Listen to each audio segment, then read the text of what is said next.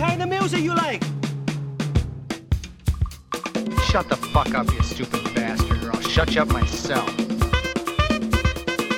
Ask me if I give a shit.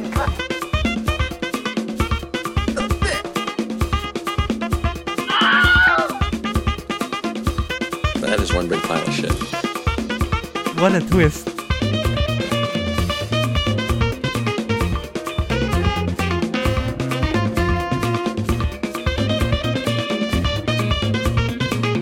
Yeah.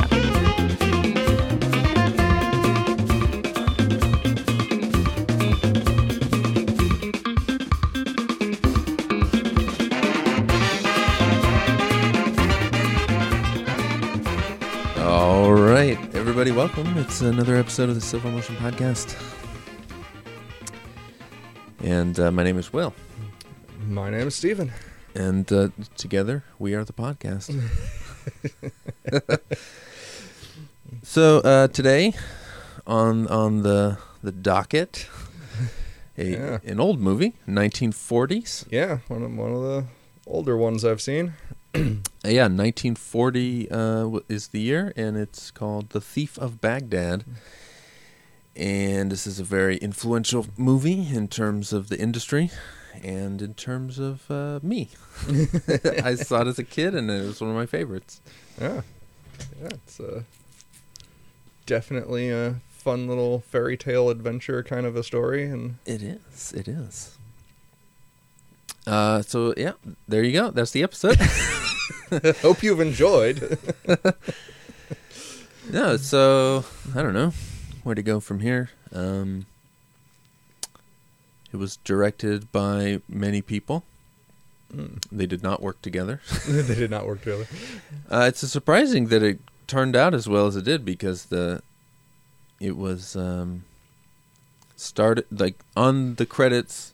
There's listed 3 guys, and the first guy was hired by the producer, and they didn't see eye to eye because the producer, Alexander Korda, is very hands-on. Like he's got a vision, and this is what this movie is going to be. This is what I want it to be.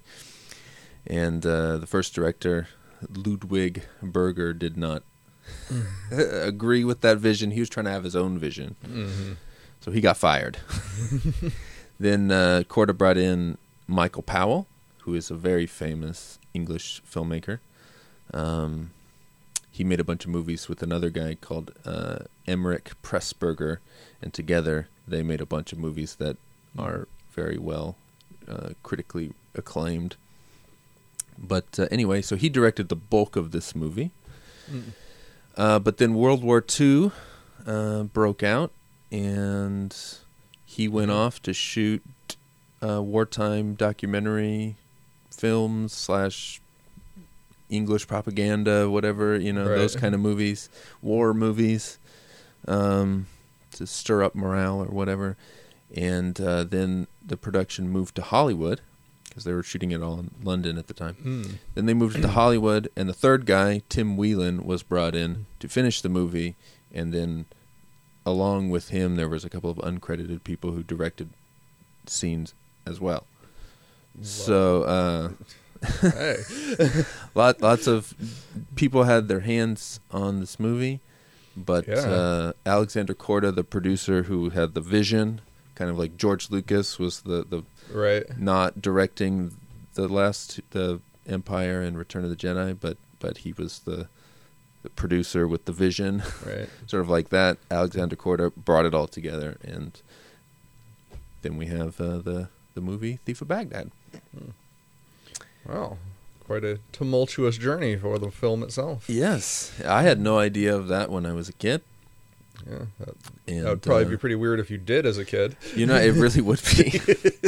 Yeah, just some fucking savant, just spouting all this weird knowledge. Like, why does this kid? He's 7. Why does he know all this? What the fuck? Although kids can assimilate a lot of information on something they're obsessed with. So. They can, and I was obsessed, but it was not the information age. It was not the internet days. Yeah. So if I don't know how I would get all that. I guess I'd have to read some books, but Right. I don't know. I wasn't reading film books back then. Yeah. So this movie's based on what is it? Arabian Nights, the famous Yeah. It famous series of stories. there's a bunch of weird, random things in there that struck me as familiar from other little Yeah. Arabic tales kind of stories you'd see. Yeah, I don't know that this is based specifically on like one story or anything like I think that. It's kind of, as far as I can tell, it's kind of something that's just using that as a springboard to do, taking some concepts and names and ideas and just kind of rolling with it. Yeah, that's what it seemed like. It's also technically a remake. There was a silent movie, Thief of Baghdad, from 1924, starring the wonderful swashbuckler Douglas Fairbanks. Well, there you go. Who is like the original sort of adventure fucking action hero, kind of a weird, like he played Thief of Baghdad, he was Robin Hood, he was Zorro, he was in all these sort of movies like that. And Thief of Baghdad is the same basic story. Mm-hmm. So it's kind of based on that, and then whatever else they brought in.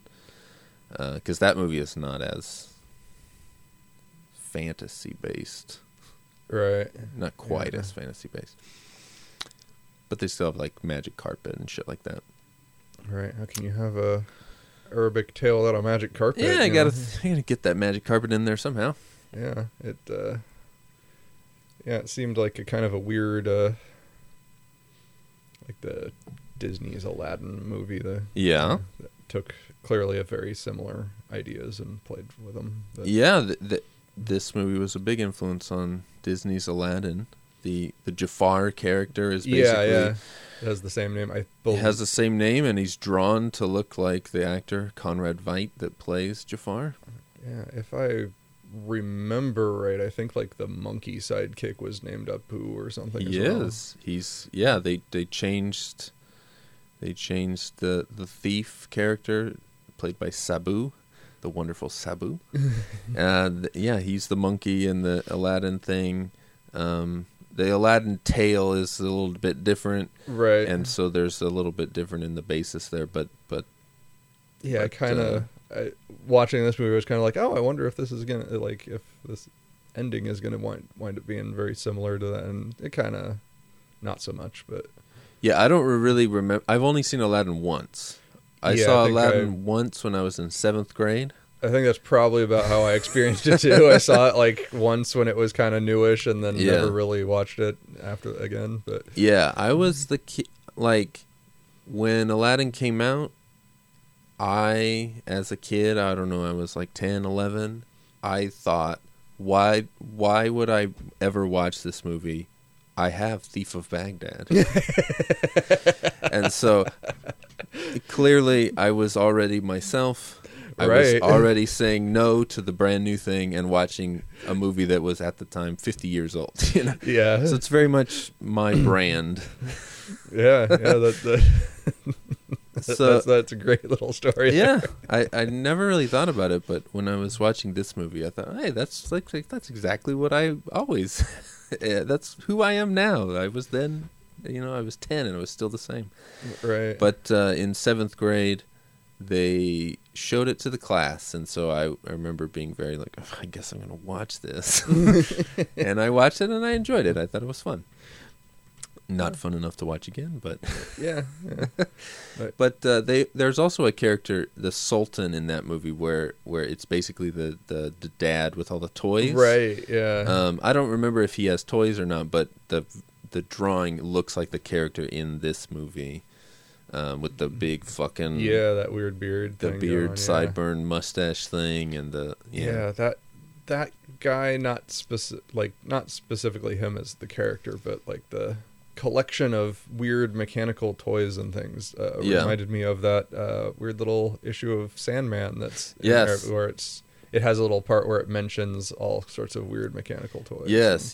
When I read that, I was very much reminded of this and that part of Thief of Baghdad. Yes. Yeah, and somewhere at the beginning of Thief of Baghdad, they kind of maybe I was hearing it wrong, but I kind of thought I heard them mention Harun al-Rashid.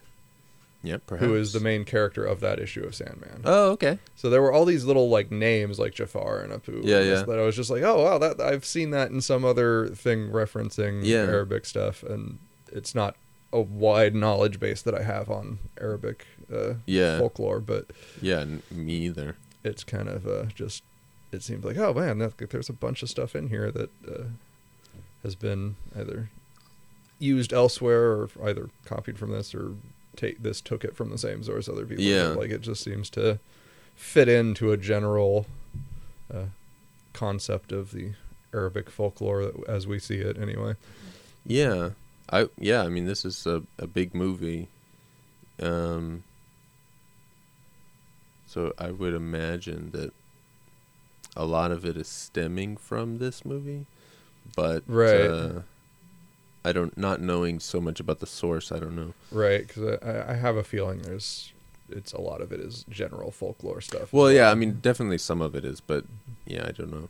But I found it interesting when I was looking up Aladdin just to see, just right now when I was watching this movie, I noticed, they changed the city is not Baghdad, it's Agrabah.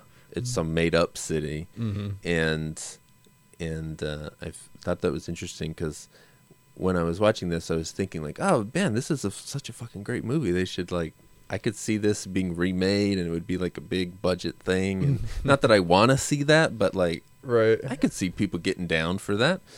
And of course, they're already making a live action Aladdin, so like I didn't think of that at the time, but anyway. This movie, they talk about Baghdad a lot. They talk about Allah a lot. And so it was just like, oh man, they would never make that movie where they're just like, right, where it's just Muslims just being people. Right. That is not the state of the industry at this point. Right. Or the America.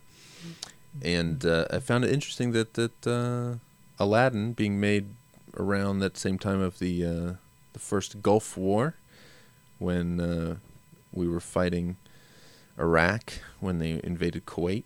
They changed the name. It's not Baghdad, it's Agrabah.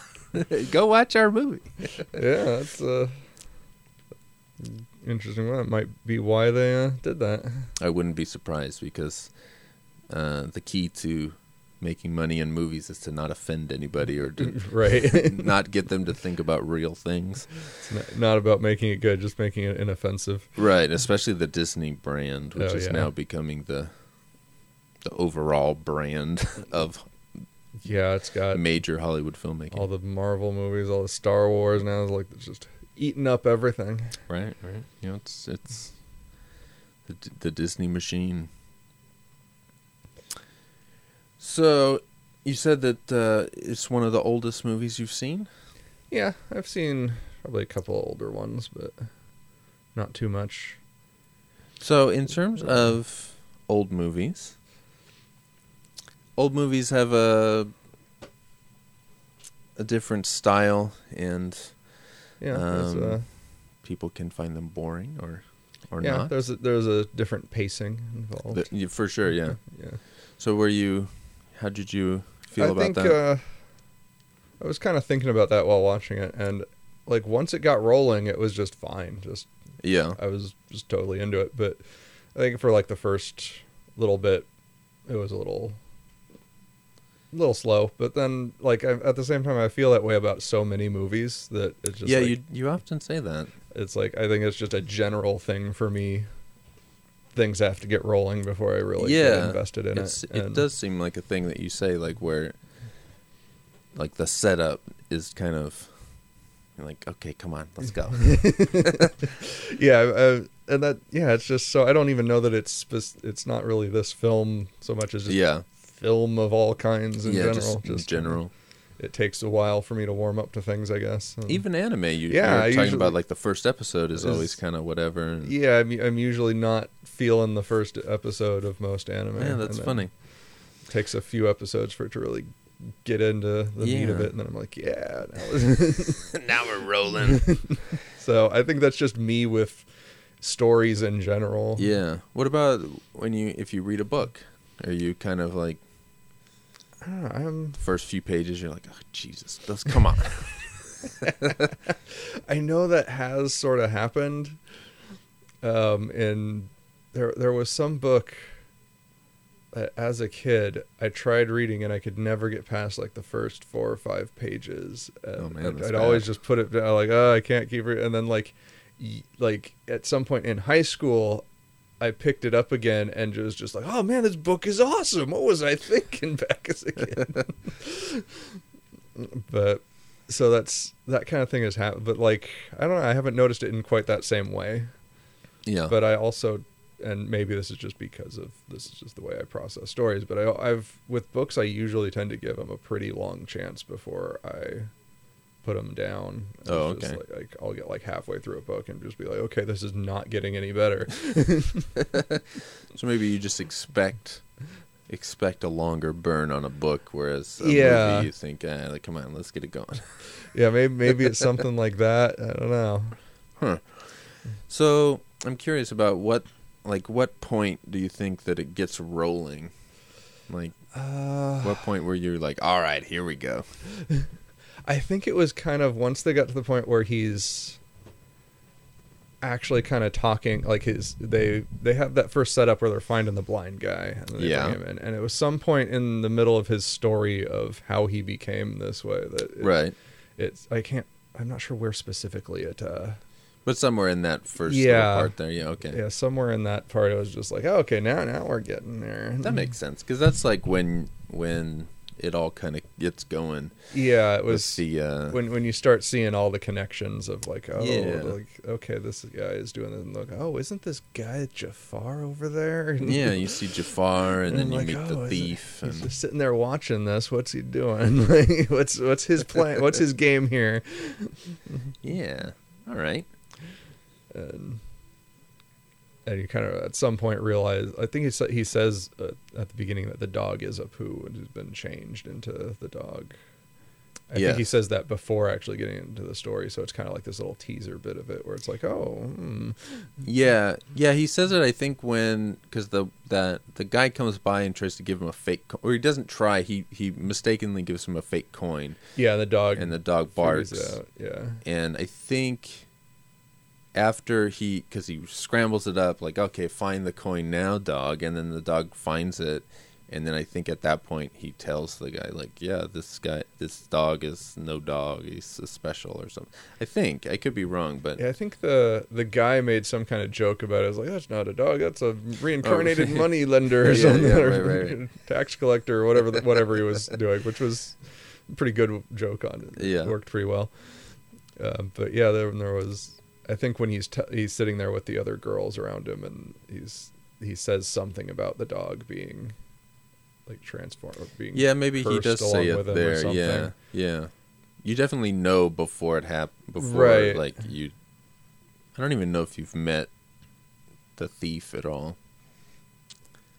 at that point. Anyway. Yeah, and at some point, like strings started getting tied together a bit more, and it was like, okay, this is building up into something more like maybe it was just when magic started getting thrown about in there a bit more liberally. No, I was watching it with you in mind this time because I was thinking about like, okay, this is this old movie.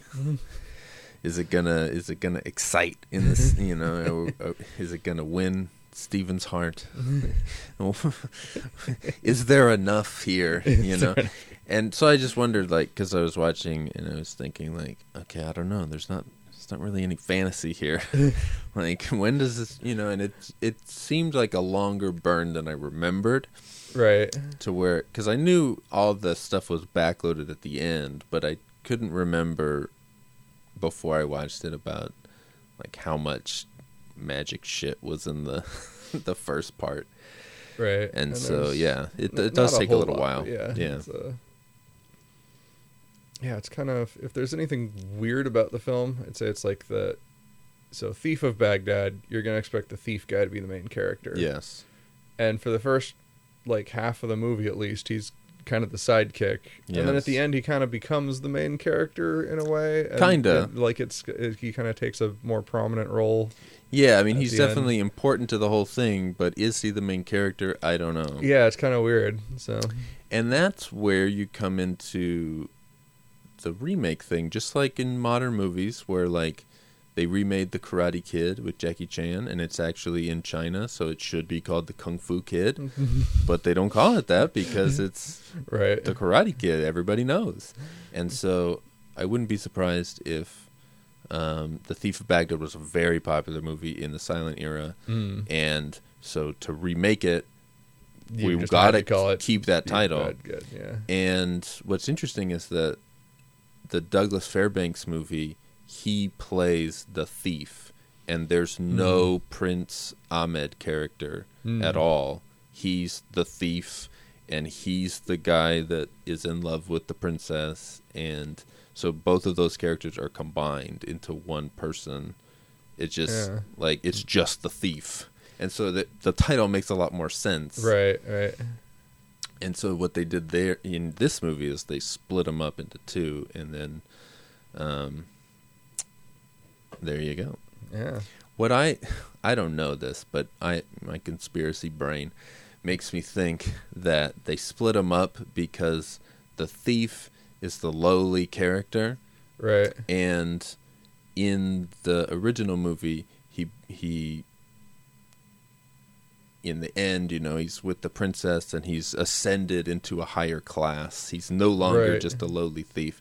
And so I thought, well, the Brits have this very distinct class system, and they don't want to give hope to the lowly people that they're going to ascend and become the prince. We can't do that. We got to make another character that's already a prince. So I don't know that that's the case, but that's what theory. That's what I thought this time around. Just thinking like, yeah, we can't give hope to these underclassmen. Yeah, and there is kind of that weird thing at the end where where Apu kind of finds like this weird magical kingdom that's like, we've been waiting for you. You're going to be our new king, and then he's like, but he like runs off on the carpet and I can't explain that. I think it's cool. Yeah. I don't really know what it is, but I don't know. It was cool and just randomly weird, and it's stuff like that that's just like, this is operating on fairy tale logic. It's just, there's weird magic shit everywhere, and you're gonna run into it, and it's gonna do something completely weird, and that's just how it's gonna work, and that's just how it works. It's a fairy tale. Yeah, I don't mind it at all, but I couldn't begin to explain it. Right. But and then like even at the end when he has at the very end, he's in he's got the new clothes on, and he's theoretically going to become a scholar and do all these things that Ahmed is saying, but he rejects it. He's like, no, I want to be me. Right. I did think that little bit there at the end was kind of funny, where he's just like, I was like, I'm gonna go on an adventure, and I'm like, you've just been on an adventure. What are you talking about? Like, what do you think this whole movie was? Yeah. Well, an adventure, because that whole adventure was sort of in the service of Ahmed, and right. He just sort of kind of fell into it. Yeah. And now he's got. No, it's my adventure. Right. Now he's gonna go out and seek some shit of his own. He's gonna like. This was just the prelude. Yeah. But it just kind of struck me as a little bit funny that all of this stuff he's been through was not an adventure to him. It was just. Well, that's part of the joke too, I think. Yeah. It gets you laughing at the end of the movie, like, yay, Thief of Baghdad, and then you walk out and you have a good smile on your face. Yeah. One thing about old movies is that they have different styles of music than normal movies. I know you're not big on music, but yeah, I hadn't really paid attention to it here, but you didn't. It didn't. Hold on, let me catch myself. I didn't really think about the music in this movie. Wow, really?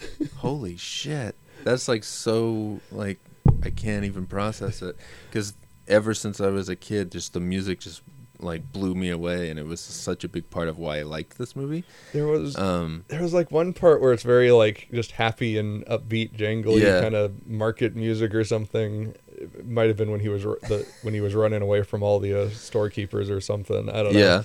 There was some part I was like, oh yeah, it's nice, happy little tune into it, and then the rest of the movie, I wasn't even thinking about the music at all. Wow. Well, I guess that's good in that you weren't taken out of the movie in any way by the music. No, it wasn't. It all seemed to work together. Yeah, it was the movie. Part of the experience, yeah. It was, all right. It was just it was there, I guess. I can't really... It was there. Oh, man. Well, what I was going to say is that there's a difference between old movies and the way that movies were scored compared to modern movies, like probably, I don't know when, fucking 70s to now, maybe. I don't know. That's just off the top of my head. But old movies have a more overbearing score, and they're not always tonally the same as what you're seeing on screen. Mm-hmm. It happens a lot, and it bothers me a lot in old westerns, because they'll be like, oh, this is some dirty, dusty shit in the Old West, and then it'll be like this fucking happy little symphonic song about like, and it's like, oh, we're just rolling along with our fucking wagon wheels, and it's just like, it doesn't make any sense, and so in those movies it bothers me, and in this movie they have similar sort of things like that, but it doesn't bother me.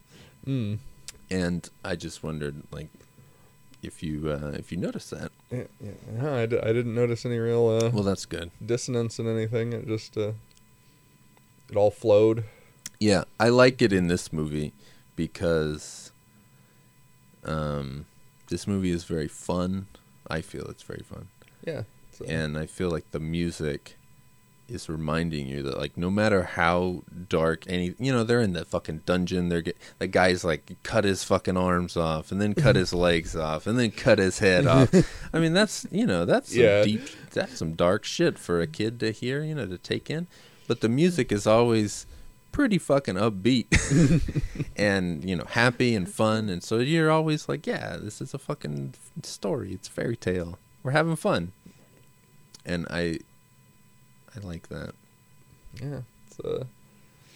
I never really got, like, because, speaking of it starkly, like the events and stuff, you could definitely do in a very dark way. And it doesn't really do them it's just like... No.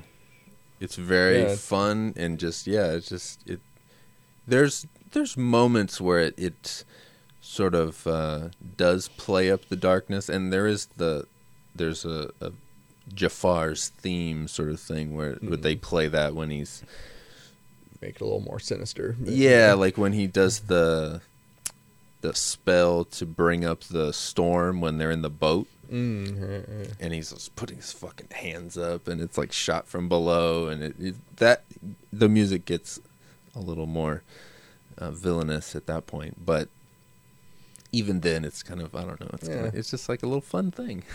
Yeah, I mean, even like I'm thinking like that little clockwork woman with the 6 arms that grabs the dude. I fucking love that. Yeah, that thing was awesome. Yeah.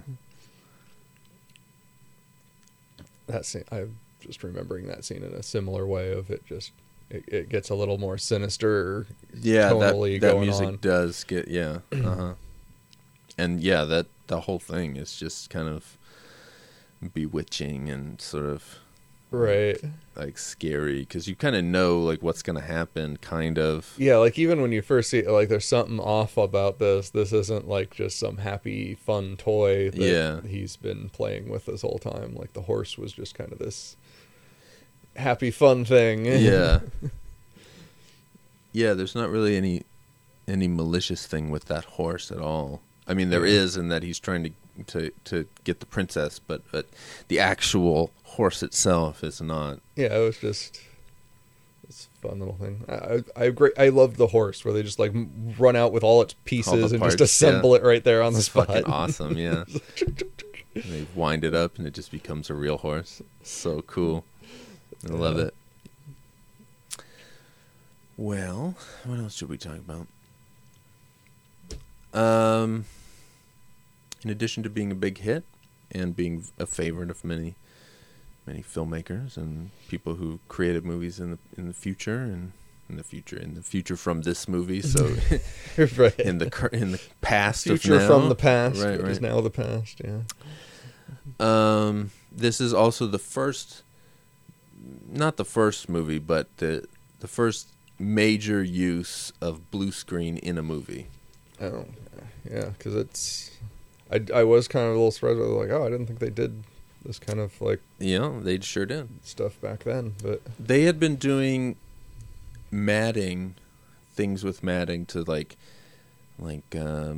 combine images, sort of before they had actual compositing optical printers and stuff. They would do mats where like you could block out part of the image.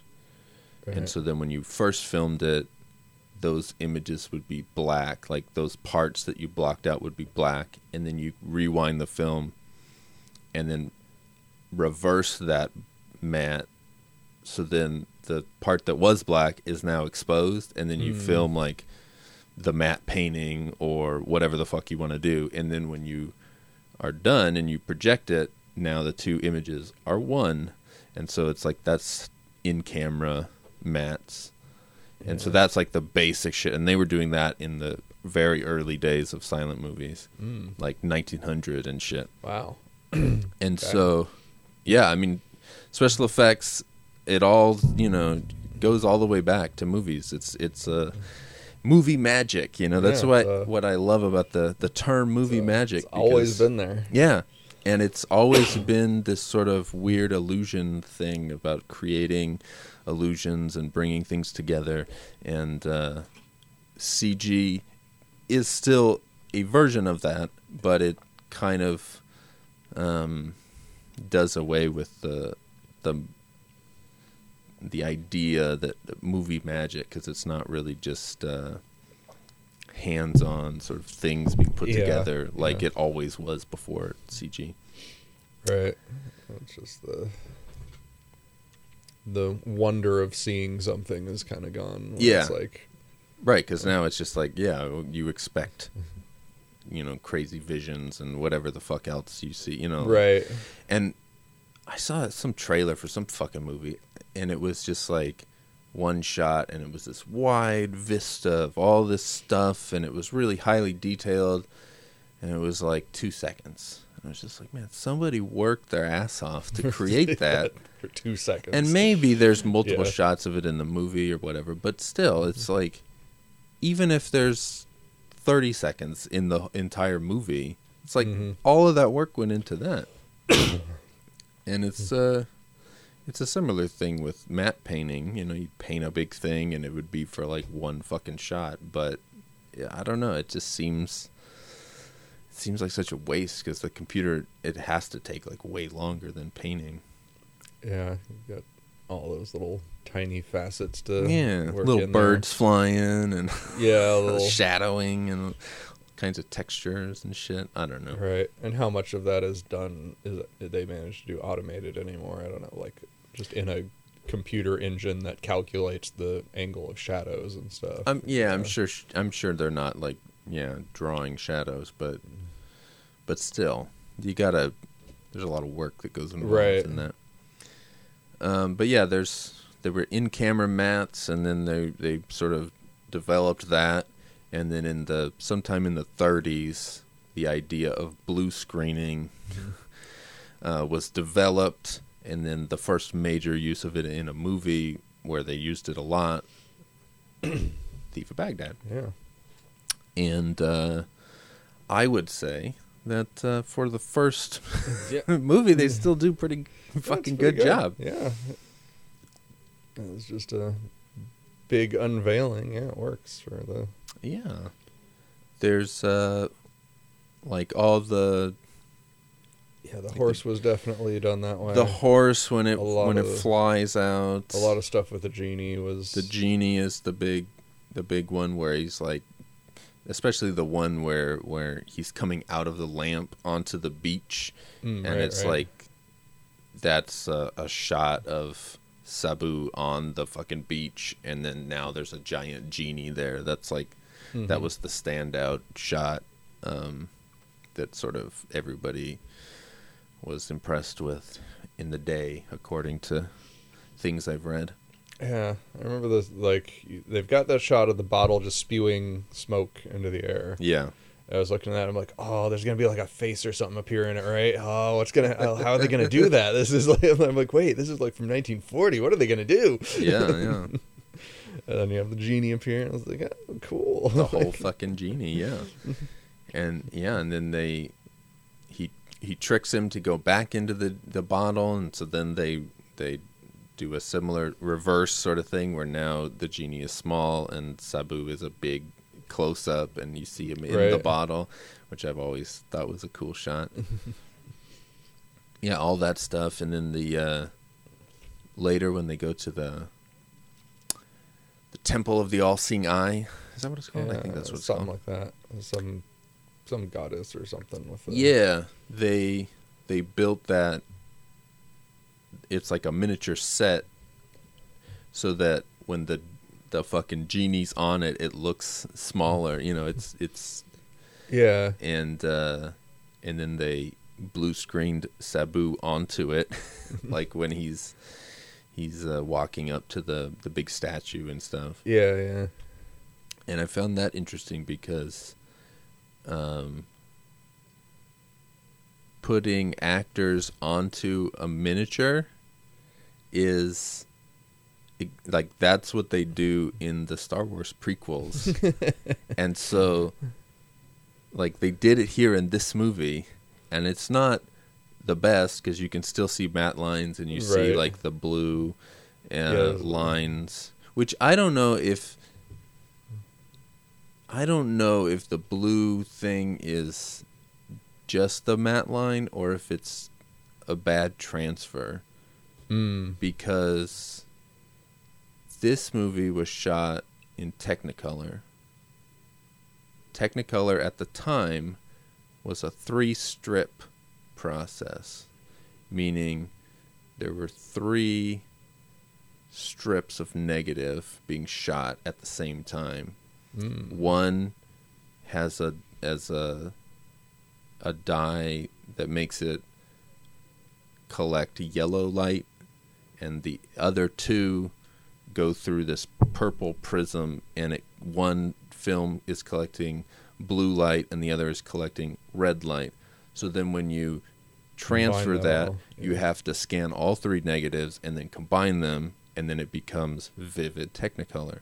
And so I noticed quite a few parts of this movie where I could see red shifts and blue shifts, and I wondered if they had just incorrectly transferred it, because I don't really remember that when I was a kid on the VHS, but I mean, not that I was like fucking looking at that stuff, but I don't know if it's just matte lines or if it's just... Yeah, that could be... Especially because each of those would have been filmed separately and then composited later, right? No, they're all filmed at the same time. It's the camera had... It was a 3-strip Yeah, but I mean camera. the actor superimposed on the matte. Yeah, those would be filmed those separately. would be 2 separate shots that yeah. And so you might incorrectly transfer one of those shots, or maybe I don't know. And I guess it depends on where the transfer is taking place. Is it taking place when they're compiling the film together, or is it taking place as a transfer off the film into the DVD master or something? Well, because they shouldn't have to be recompositing shots if they're doing a transfer for a DVD. Yeah, because then you would expect it to just affect the entire frame of the entire image. Because I don't know, but I would imagine that all of the effects were printed onto the finished negative, but that doesn't. I don't know. I don't know enough about film developing and Technicolor processing to in say 1940. Yeah. right, but optical effects should be on the negative that already printed on the negative that they're running from. So whatever they're doing should all, like, the compositing should already be done when they scan that negative. Right. The only time that it wouldn't be already done is like in the case of Star Trek: The Next Generation, where everything was shot on film, but everything was edited together on video for TV, because who gives a shit? It's just going on TV. But when they wanted to put it on Blu-ray, they had to completely recomposite everything because everything had been done on video, and so you can't up-res fucking video from 1989. It's going to look like shit. Right. So when they did the Blu-ray, they scanned all of the original elements and then recomposited stuff. And so I don't think that they would have to do something like that in the days before video, when everything would have been printed back onto a negative. So, I mean, it's mostly just a matter of where was that error done in the process. Yeah. Anyway. Way back in 1940 when the film was first being done, or... Yeah, I suppose that could have been done at that point, too. Anyway, you see some lines. It's not a big deal. You get the fact, like, oh, okay, whatever. Right. He's a little guy. It's a big place. I just found it interesting because it's the same technique that they did in the prequels of Star Wars prequels, where they're just taking actors on a blue screen and putting them onto a physical model and then compositing it all together. Yeah. And it's like the bookends of an era, because they don't do anything like that now in movies. Yeah. So anyway. So yeah. Did you enjoy the special effects, or? Yeah, they were kind of like, it was. I mean, they're always pretty transparent in a way, like compared to a more modern film. But it's also just like, oh my god, it's 1940, and they're like, they could do all this in 1940. Wow. Yeah, there's a lot of, like, have you seen Wizard of Oz? Yeah, I think. Yeah. I didn't like watch that one too closely or anything when I saw it, but it was kind of on. Yeah. Off to the side. Oh, well, there's a lot of effects in that, and that's 1939, so that's right in there. I'm trying to think. Mostly what I remember being impressed by with that was that tornado that shows up in the tornado. Yeah, there's a little tornado with the model and stuff, with the little model house. And and that was like, oh, wow, that was pretty impressive.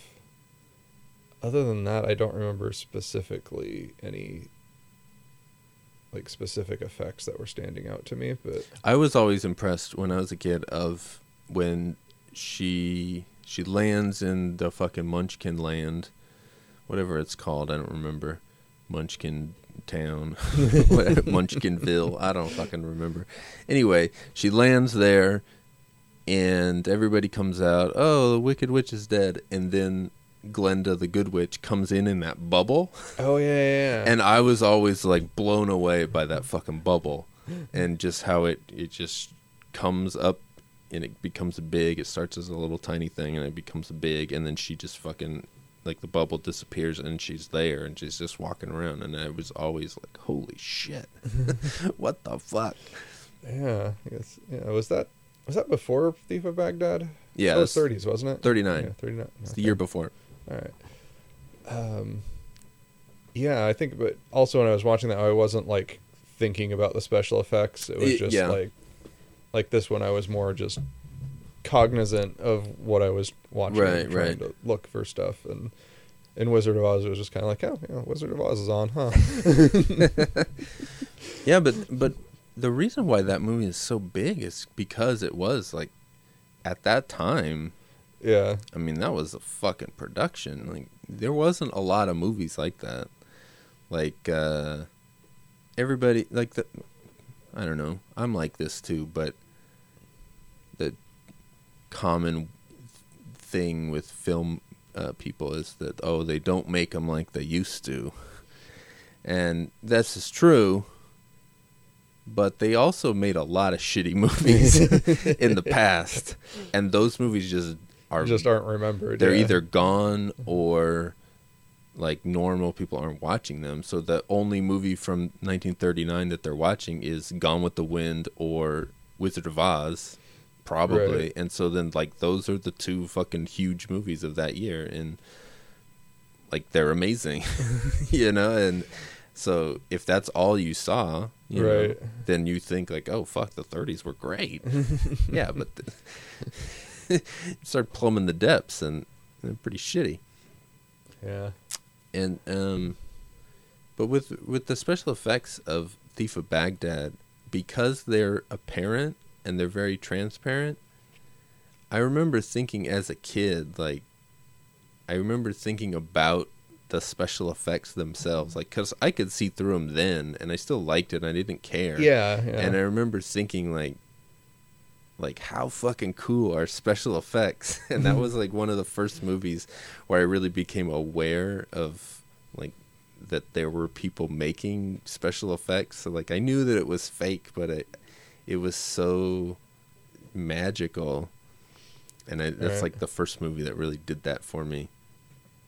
And so, you know, like it started this lifelong sort of obsession with special effects and how they work and what they do and how they create illusion. Yeah. I love them. Yeah, it's a good narrative structure to it. You know, it's a part of the narrative. It's how you're telling the story. Not necessarily how realistic it looks. It's about telling you what's happening, not... Yeah, no, they do a good job with that in this. It's the first of its kind in that terms of blue screen and stuff, but I feel like they don't... Like, I don't know that it's flashy, but there's a lot of effects, and they don't try to hide them or anything. It's not, like, subtle. Yeah, it's... But it's all... It doesn't feel like, oh God, enough with these fucking special effects. You know, it always feels like they have something to give to the movie experience. Yeah, it's just right. We've got to tell this story about a genie that's the size of a building. Yeah, we're gonna have some special effects for that. You know, it's man. And how'd you like that fucking when he fights a spider? Oh yeah, that was awesome. That was fucking crazy. You know, it was kind of making me think of, just in comparison, of the last time I saw somebody fighting a giant puppet spider in Ator the Fighting Eagle. I was thinking of that too, yeah. I was like, oh man, it's like the Ator spider's coming back, but doing more stuff. Right. Doing more stuff 40 years before Ator. It's actually like climbing down the web and it's like, oh, hey. Yeah, not the most animated spider, but definitely doing more than that Ator spider was. That Ator spider is like just peeking around a corner and sort of walking out.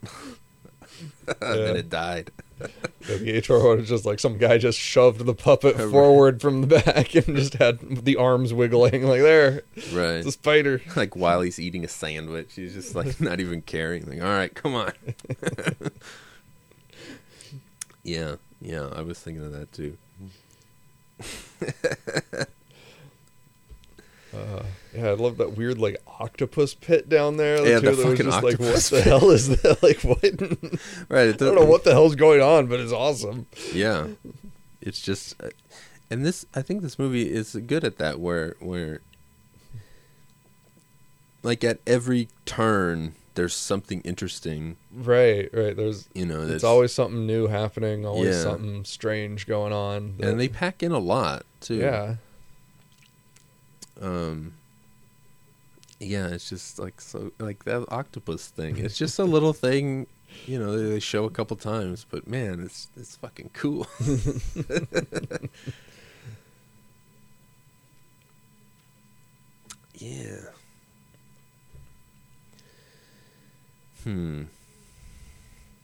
What else? I don't know. Oh, yeah, it's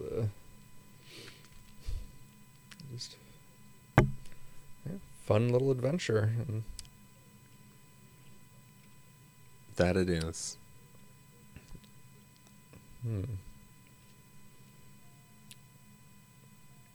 Yeah, I guess Prince of Persia. I guess that's another thing. It kind of Prince of Persia. Yeah, is kind of in that vein. yeah. I never played any of those really, like to the point that I know anything about them. Right. I'm just there's the one on PlayStation 2 is the one I played, not the original. I don't think I ever played the original. I played that one more than I played anything else, but Yeah. I don't remember any. The one I played was actually like trying to put in kind of a story, and it was kind of a Yeah, I remember when that. I think it's that one that came out, and people were like, "Oh shit, Prince of Persia, it's fucking good." yeah, and that was a pretty good game. Yeah. It kind of had a similar thing with like, oh, there's this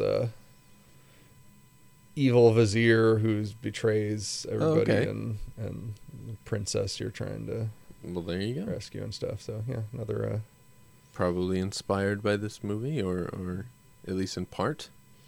yeah. Fact. Silver emulsion fact. This remake of an old game was inspired more by this movie than the game it was based on. Yeah, I don't remember if there is a story in the original. There probably is, like 2 lines where it's just Yeah, I like, think- "You're the Prince of Persia, save the princess." Level 1. You know, it's probably something like yeah, that. I think it like in terms of narrative, it's probably equivalent to that. But Yeah. I kind of want to say it's a little more subtle than that. But in that, not verbal storytelling, Oh, but in yeah, that you think so? you're going around and the game is having events occur, but not like Oh, okay. any dialogue or anything. But I just remember being in these weird rooms and trying to jump from one thing to the next and not making it and dying a lot. And then that's like, okay, well, yeah, from the clips I've seen of the original, that sounds pretty spot on. But I remember thinking that it looked really cool though. Like he jumped and it was like really well animated. So I remember I remember hearing something about that in that the guy who made that when he animated the sprites for it and stuff, he was rotoscoping it off of his little brother who was jumping around in the backyard, and he filmed his brother just jumping around and playing in the backyard, and he used that to there you go. basically rotoscope the animation for the game. Oh, that's cool. That's why it looks so good then. Yeah, it was like, so that was a pretty big deal at the time of that being an interesting. Well, there you go. So that might be the first video game to use motion capture for. Yeah, maybe. Yeah. I can't. I mean, I don't know about NES using motion capture. Right. Yeah, like a whole 2 frames of animation. Right. Let me get the mocap suit on for this. We got to make this 8-bit fucking Double Dragon guy look great. Got to get this kick just right.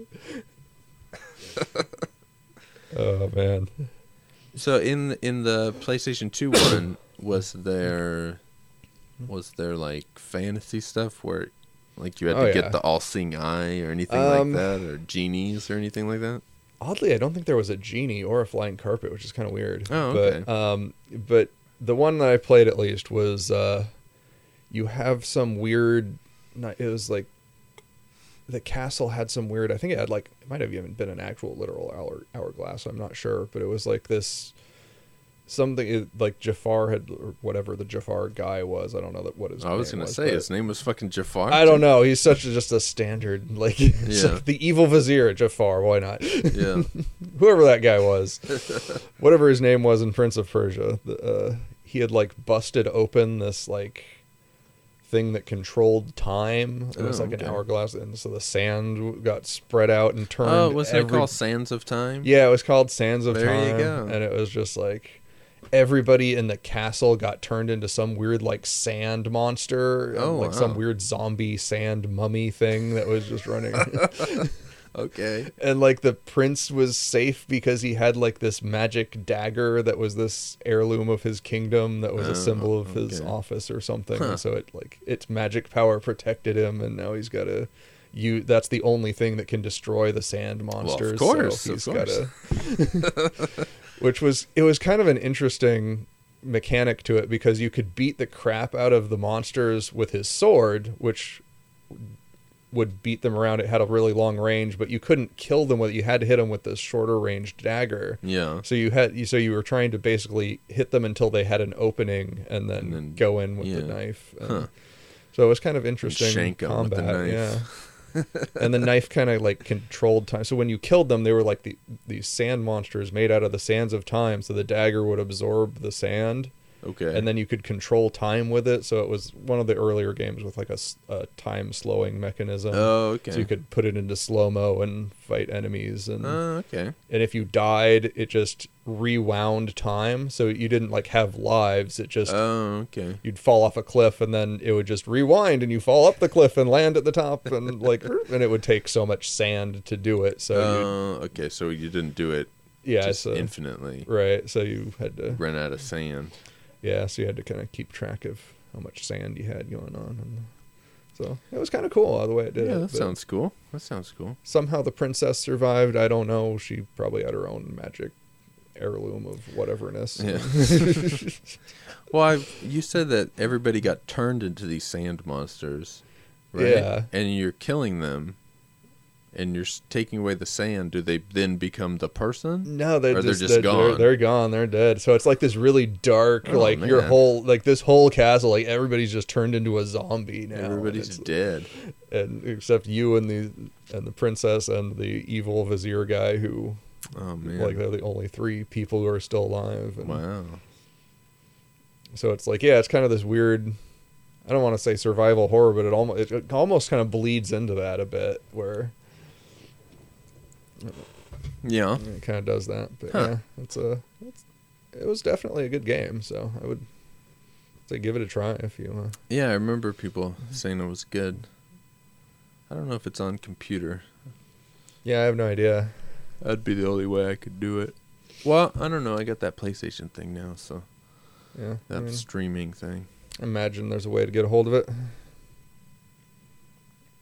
Well, yeah. There are always ways, but I don't have the console, so I can't just buy it. But Yeah. But that PlayStation streaming service that I have now, they have shit all the way back to like PS2. So Yeah, so and that was a pretty big deal. So might I wouldn't be be on there, surprised if yeah. that's one they've got available. Well, I'll have to look. Who Not knows? like I have time to play all these things. Right, But you know, that's that one was one I can kind of vouch for being pretty good. So. yeah. Well, all right. I do like Thief of Baghdad. So. Yeah. Well, I don't know. I don't know what else to say. Yeah, it's yeah, it was kind of. This is you've mentioned this before that you with these movies just wondering, like, oh, what are we going to talk about? Yeah. And then this one was one where I was like that. I'm like, oh man, this was fun, but what am I going to talk about? It's Yeah. like, and there's cool little effects and things, and I liked the genie, and Genie's great. I fucking love that guy. He's so good. That voice of his is so good. Yeah, I love it. Absolutely love it. I loved how they built the sets to look like specifically. There's the temple thing that looks good, but I really love when they built the cavern, where he, like, because they find Ahmed down there in the fucking ravine or whatever. Yeah. And then when they have those shots of the genie climbing down the mountain to get in there, and they built like those big giant things that are like miniatures, but so he looks like a giant just climbing down these giant fucking canyon sides. Yeah, that was awesome. I fucking love that.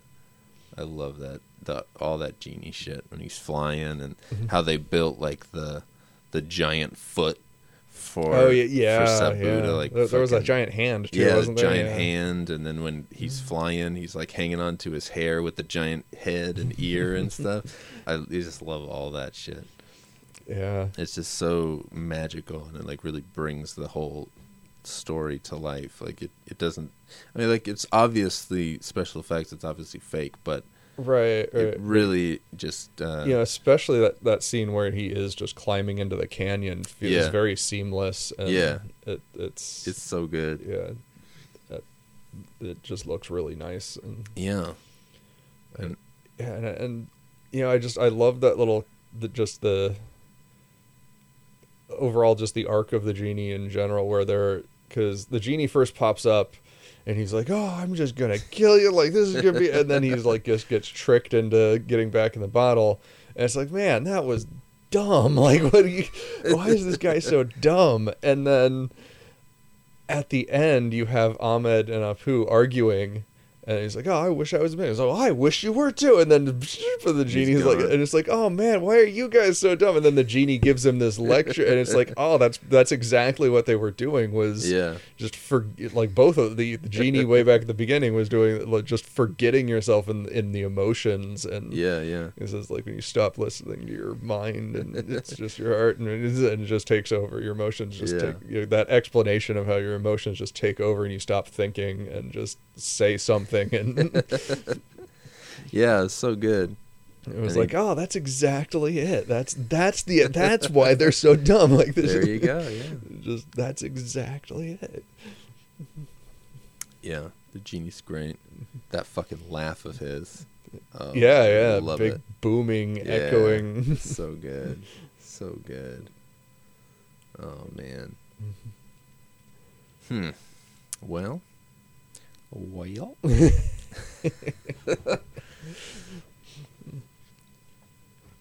don't know. It's I love it. You seem to enjoy it quite a bit as well. Yeah. I thought you would like it, but I don't know. 1940. Yeah, I don't know how you're going to react. It can be a little iffy on that, but I've seen a few movies from the general era. So. Yeah. I want that's the one thing we cover a lot of things on the podcast. Mm-hmm. One of the things that we have really not covered is the classic movie, and we haven't really gone back to this era much. I have such a love for the classic movies, and I don't review them too much. I mean, I did a few years ago, but I don't have time to do anything else than what I'm doing now. But it's a big part of my love of film, so I feel like it should be a part of the podcast as well. Yeah, we should get to it every once in a while. Yeah. So I've seen a few other weird things like Arsenic and Old Lace. I haven't seen that. Yeah, I liked it. So it's a classic. But it's. When I first started watching that, I was just like, "Oh, it's gonna be this really old movie. I don't know what's it. Yeah. Is it really gonna hold up?" And were you old or a kid? I was older by then. I was okay. Definitely adult. It wasn't that long ago that I watched it, but maybe a decade ago. But probably not even that really. But yeah, and it totally blew me. I was like, "Oh, this is an awesome movie." I was worried for nothing. This is totally works. Good. And that gives me hope. There's a lot of good old movies that are out there. But there. that one, of course, like you say, is one of the higher end ones, I'm sure. Right, for sure. Yeah, a lot of people not necessarily indicative of the era as a whole in quality or anything, but no, but there are a lot of fucking amazing movies from all eras, and talent is not limited to a time period. Right. So yeah, I mean the stuff that survived from the 40s to now and is still loved and talked about, those movies are generally pretty fucking good. Yeah. And so I haven't seen that movie because I have this thing about movies that have titles that are not they don't grab me. Arsenic and Old Lace, no thanks. I don't know. It's just I have an aversion to it, and I'll see the movie and I'll be like, wow, why the fuck didn't I watch that? It was a great movie. Right. But there's a few movies like that where just the title just doesn't do anything for me. I can't think of anything offhand, but there's been a few. I was doing a thing where the Blind Spot series with this other blogger had started, and I was trying to watch all these old movies that I had missed, and I can't remember. I did something that the title was one of those title movies that I'm always avoiding this movie. I should watch it, and then I watched it. I can't remember what it was, but I loved it. So yeah, so there you go. So yeah, I do want to watch some more old movies. I do like the old movies. Yeah, and yeah, there's some good stuff. Yeah, it's You know, I was surprised at how good the picture quality was. Oh yeah, because and I was, you know, it's just kind of, you think, oh, old movie, it's gonna be all grainy and like you see on, and it's probably just because of growing up in like the 80s and 90s. Yeah. You see old movies on a TV on Right, some yeah. shitty broadcast channel. That's no, not, old movies can look fucking great. yeah, Yeah, it's just, yeah, it's just, and you think, oh, it's old. They probably didn't have super good technology back then, and like, well, that's 35 millimeter film, Yeah, baby. like, It it's- fucking looks great. yeah. Yeah. And Technicolor specifically looks great. This movie, Yeah, the the transfer? color on it too, especially because when I saw it was in color, I was like, "Oh, now it's really worrisome that old color." oh really? Oh, And then no. it's like, "Oh, this is actually looking really good." Dang. Technicolor is like the most brilliant color in movies, like forever. Like it's fucking amazing.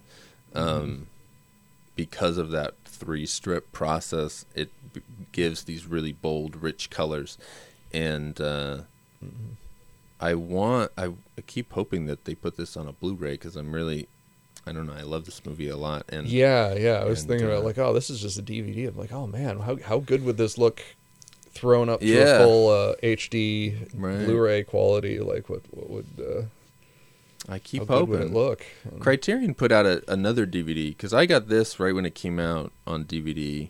I was pumped. Oh shit, it came out. And then because that DVD's old, like probably 15 years old at this point, the one that I Yeah. have. And then somewhere in the probably 5 years ago, 10 years ago, I don't know, somewhere in there, Criterion put out their own DVD with a different new scan. And then I keep hoping for them to, like, because they will regularly upgrade their things to Blu-ray and do another new scan.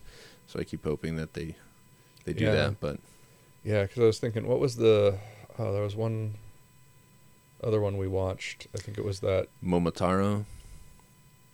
No, it was live action one. It was in black and white with Live action, black and I think white. it was oh, the Beast of the 20,000 Fathoms? yeah. Yeah, And that looked fucking great. yeah, that looked amazingly good because we had that on Blu-ray and it Yeah. was just like, oh my god, this looks really. And I'm just trying to imagine like Thief of Baghdad like that. Yeah, was just it would like, look oh, great. man, because just thinking in color is just like, oh, old color is kind of iffy sometimes.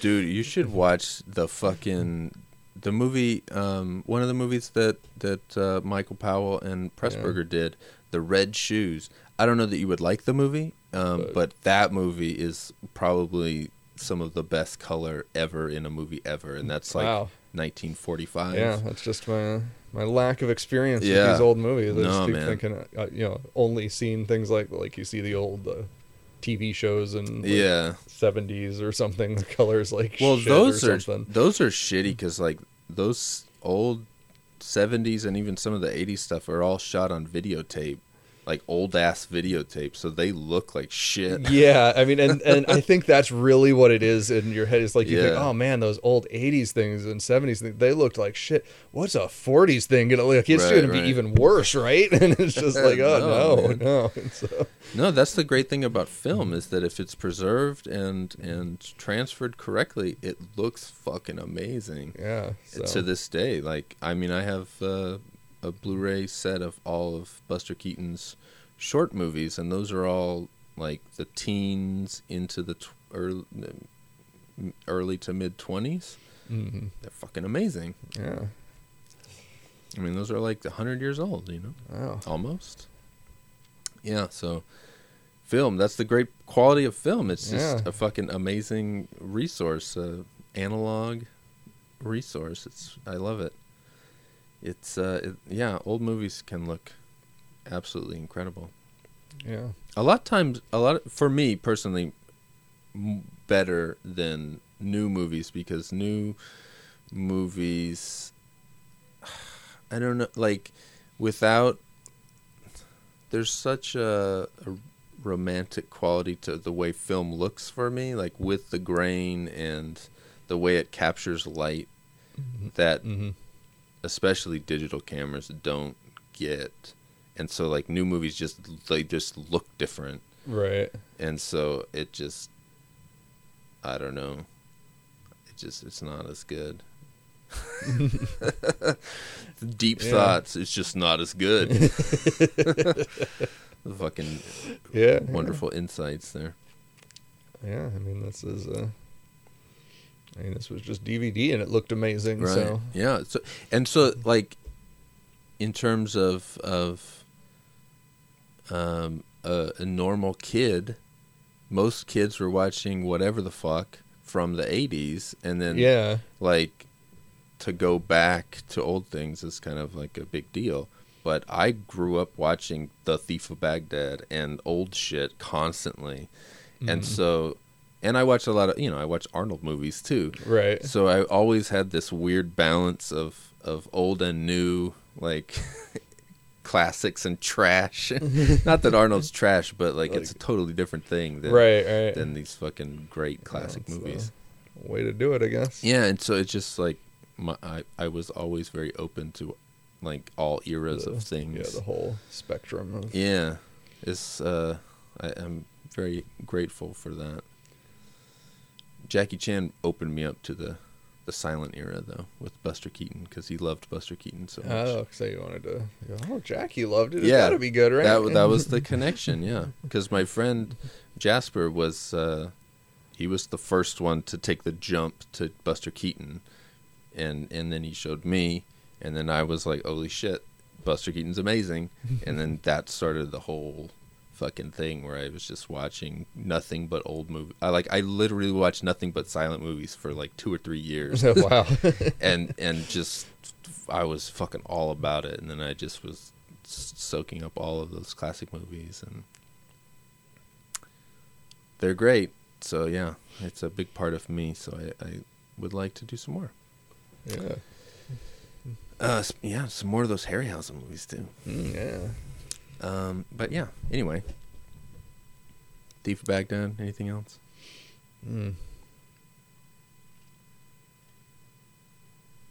Oh, just Jafar's eyes would be very creepy. Like he's got some good eyes. That's some good use of the color in him. Was his like the way, like, they do those close-ups of his eyes. Like, oh damn, this guy's.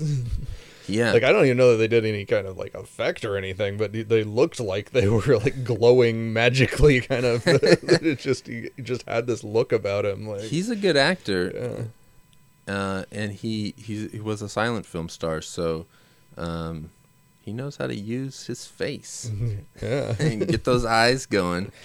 He's very famously, there's he plays this weirdo fucking dude in the movie Cabinet of Dr. Caligari, the silent film horror movie, and he's like the killer guy, and he always has like these weird fucking eyes, and he's all weird looking, and those are the only 2 movies that I really know him from. Yeah, but he's in a lot of stuff. So Conrad Veidt, he's a good guy.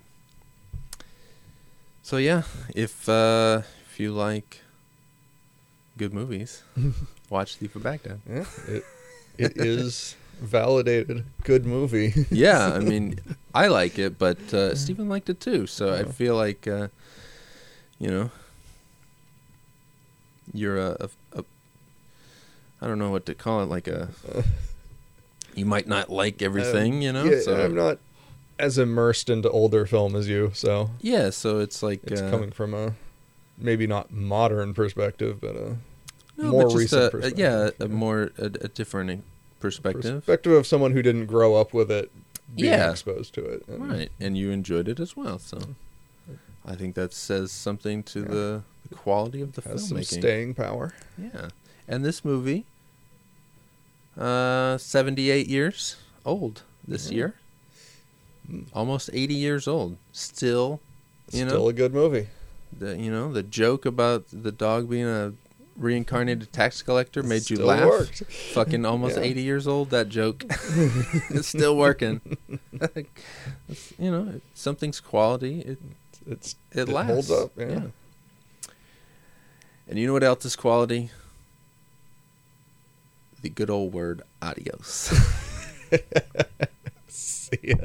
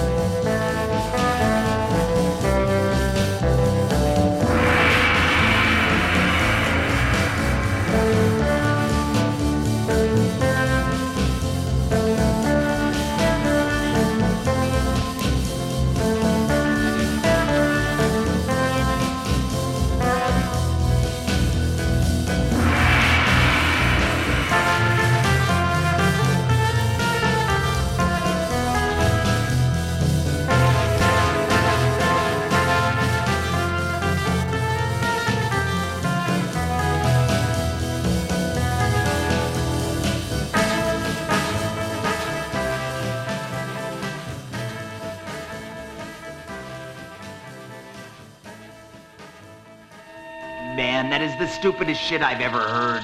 This ain't no Japanese monster movie.